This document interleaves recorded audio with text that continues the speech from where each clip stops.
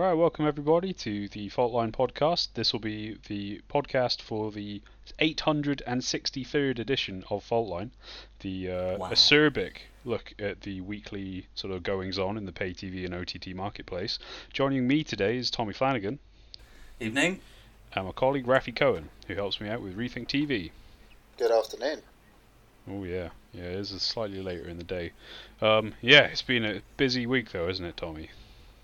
Yeah, very busy one. Yeah, we've got a grand total of 4 interviews lined up for readers this week. It was supposed to be 5, but one got rescheduled for next week. And we've also got 3 pieces covering some of the various virtual events that have been going on. And I mean, I know that might not sound like a lot in the context of a real trade show when we're doing 30 plus interviews, but I think in this weird world, that's pretty good. I mean, most publications don't do that many interviews in a quarter, let alone in a week. So just thought I'd start by blowing our own trumpet a bit, because it was a banging issue. I'm still waiting for the week where Alex goes, God, it was a bit quiet, wasn't it? I'm sure it will come. Yeah, don't jinx it, Rafi. We're coming up to Christmas. Yeah, exactly.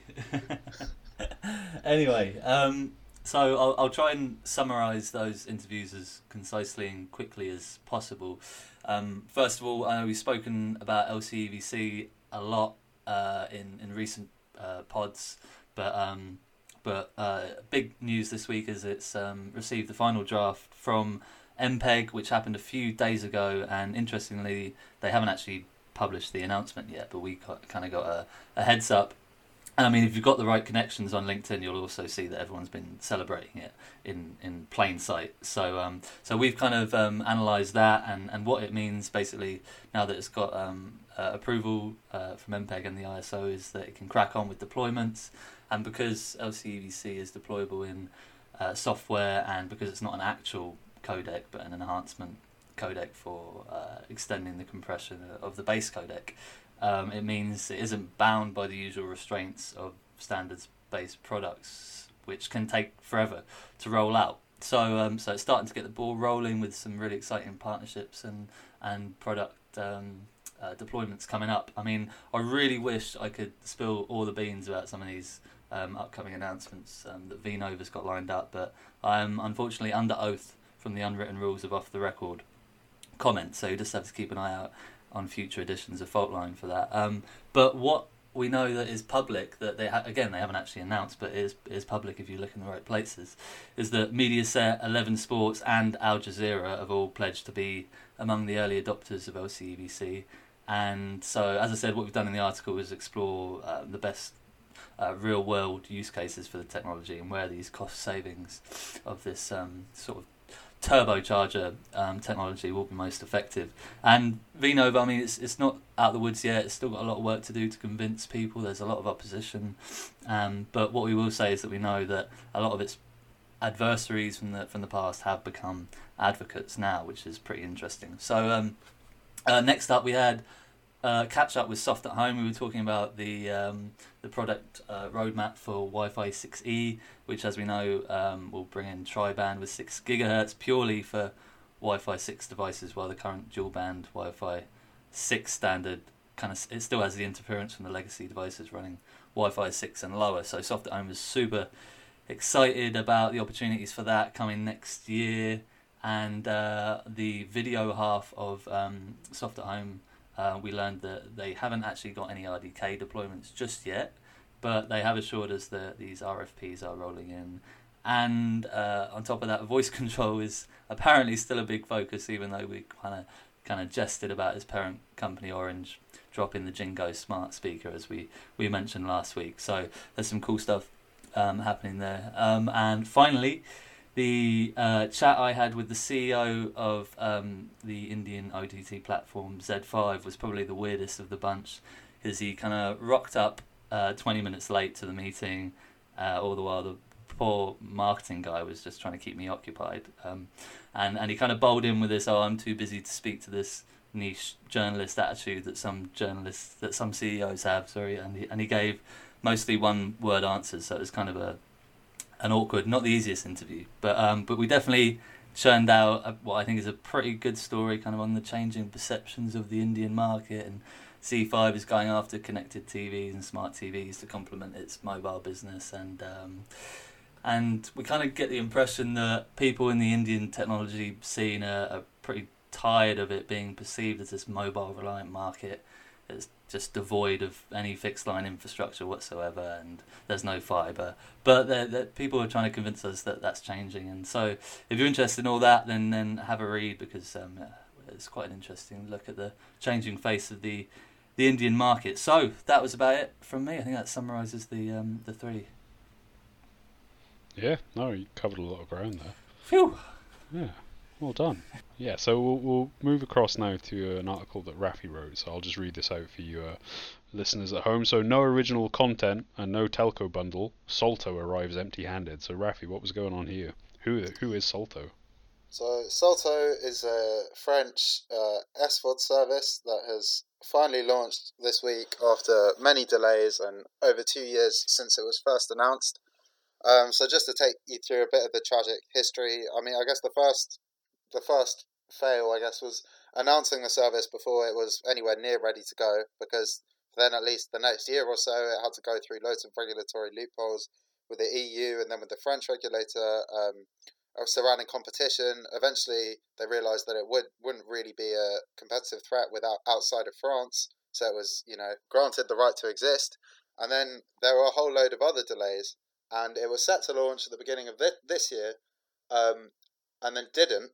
And they didn't really explain why. And then midway through the lockdown, they attributed one of the reasons that it hadn't launched to the pandemic, which was just, I don't know, kind of a real, facepalm moment. Because as we all know, the time spent watching SVOD platforms and the time and the amount of subscriptions people have rocketed up during lockdowns. And so they really missed an opportunity there. And then on top of that, the fact that they, there was kind of a lot of things already going wrong, that the French SVOD market was already incredibly crowded.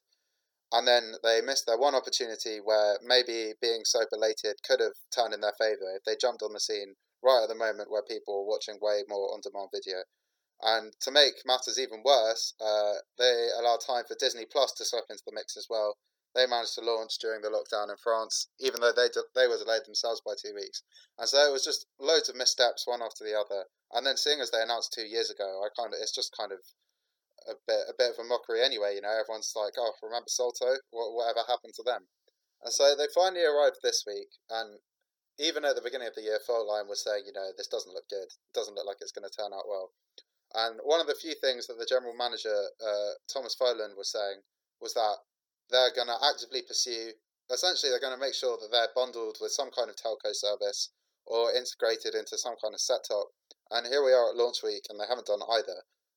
So that's one of there was only really two saving graces that would have made this week not a complete flop, I guess, which was either some kind of bundle with a telco or some original content. And beyond outside what their three owners already have, it's owned by three French networks, which is TF1, France Televisions, and M6. None of the content on Salto is anything that isn't already airing on those networks. So, and the best kind of exclusive thing they can offer is a kind of a first watch exclusive. So, for instance, they've got the new series of Fargo. You get to watch that on Salto for a whole day before it airs on the TV, and that's kind of the best thing they've got in terms of exclusives. So yeah, no, we're just at launch week now, and things aren't looking too good. I can't really see what it's going to offer a French consumer who likely already has quite a few SVOD subscriptions. Yeah, that sounds pretty trash. A whole day. Yeah, wow, one whole day. Let me set the calendar. Yeah, all right. So, I mean, France is a fairly mature market for it anyway. I can't imagine that'll be around. It'll pull a Quibi, I reckon.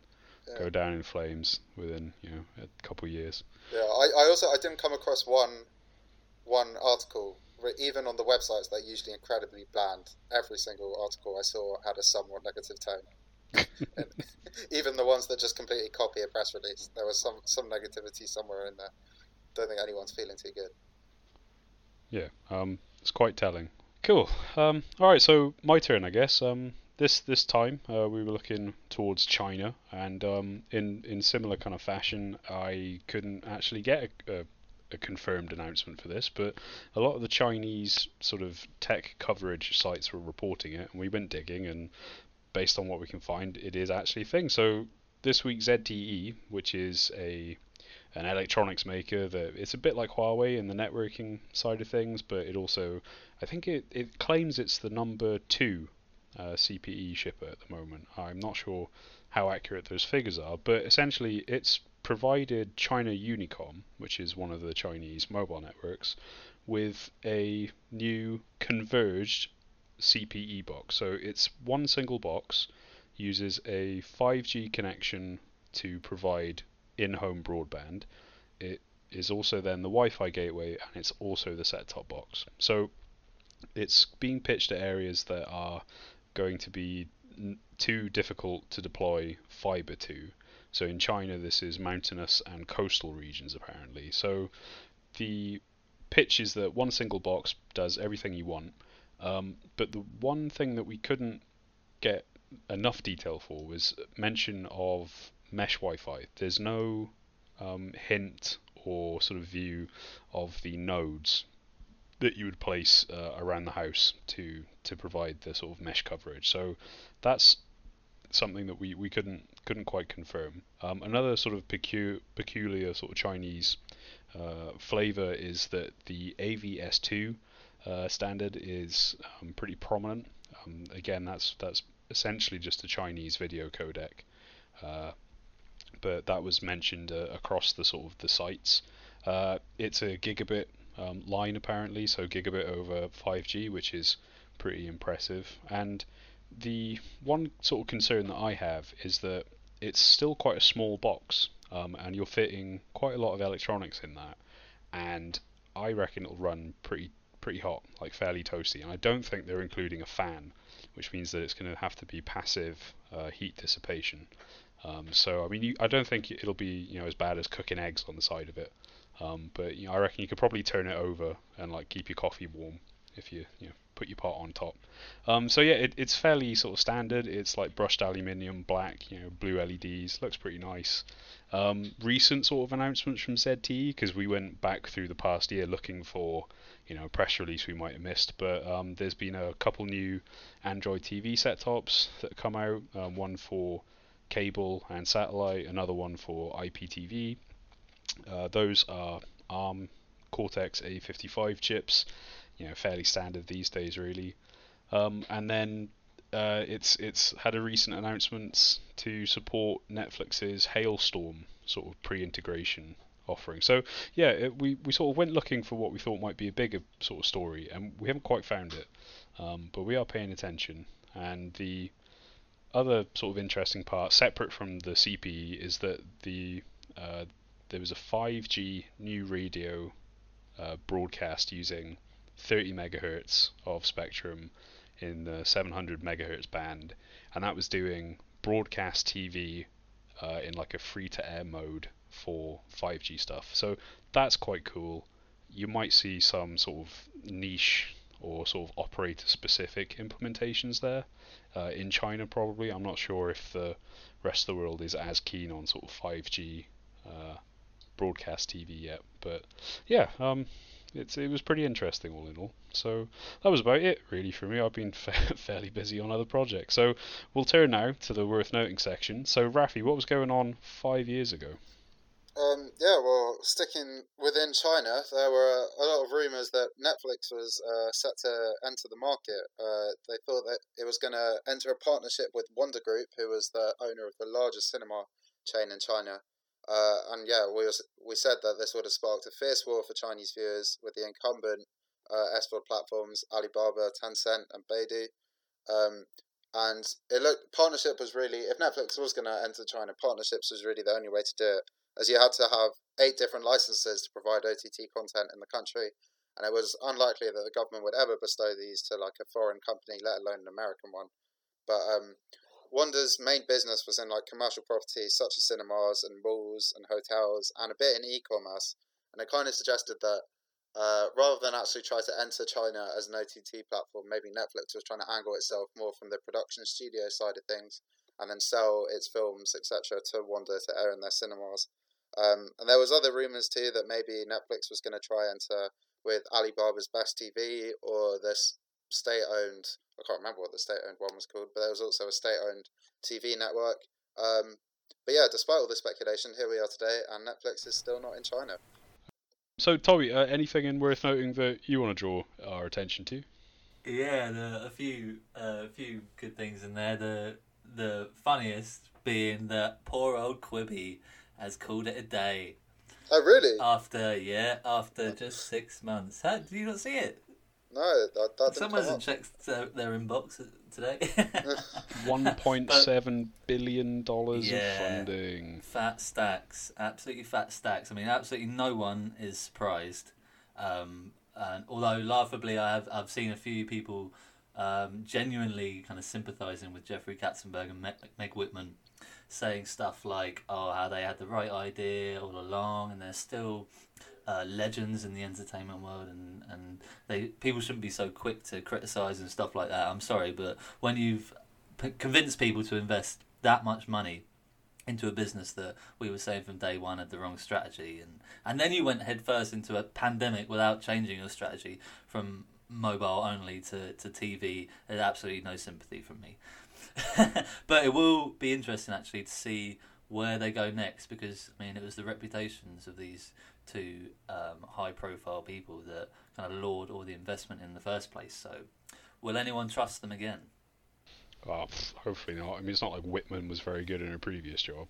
Ooh. But, yeah, there we are. That's corporate enterprise IT, I guess. And then, yeah, the only thing I want to point out is just Nielsen, right? Nielsen, the venerable ad counting firm, the benchmark of the industry for years, that thing what pay TV operators rely on to do their forecasting. It's finally woken up to the idea that maybe it should include YouTube streaming TV inventory in its ad ratings. And you just ask yourself, why wasn't that a day one feature? Like, come on. Mm-hmm. So yeah, the tradition of shit on Nielsen, I think, is continuing, and I'm quite happy about that. So make it a weekly segment. I reckon there's enough there. We could go back through the archives. Get a little jingle. Yeah, get a little retroactive. Just plot how far off course it was. But that would be a bit mean, I think. Maybe not the best use of our time. So yeah, speaking of which, we're getting ourselves ready for next week. Tommy, you got anything lined up? Yeah, we're really setting each other up nicely here this week. This isn't scripted at all, I promise. But next week I'm speaking to MarketCast, which is an analytics company founded by some of the guys who jumped ship from Gracenote after it was acquired by Nielsen. Oh. Naturally. I mean, this call has been a few weeks in the making, but hopefully have them nailed down next week. And another new name on our radar that I've got lined up for an interview is Quickstream. So, yeah, keep him busy next week. And I'll be talking to M2A Media. Bodacious. All right, well, we'll keep our ears and eyes open. So this was the Faultline podcast. If you want to check out Faultline, get a 4-week free trial, head to rethinkresearch.biz. Rafi and I recently did our Rethink TV webinar on multi-CDN, so again, head to the website, check that out. And we'll see you next week. Take care. Cheers then. Bye.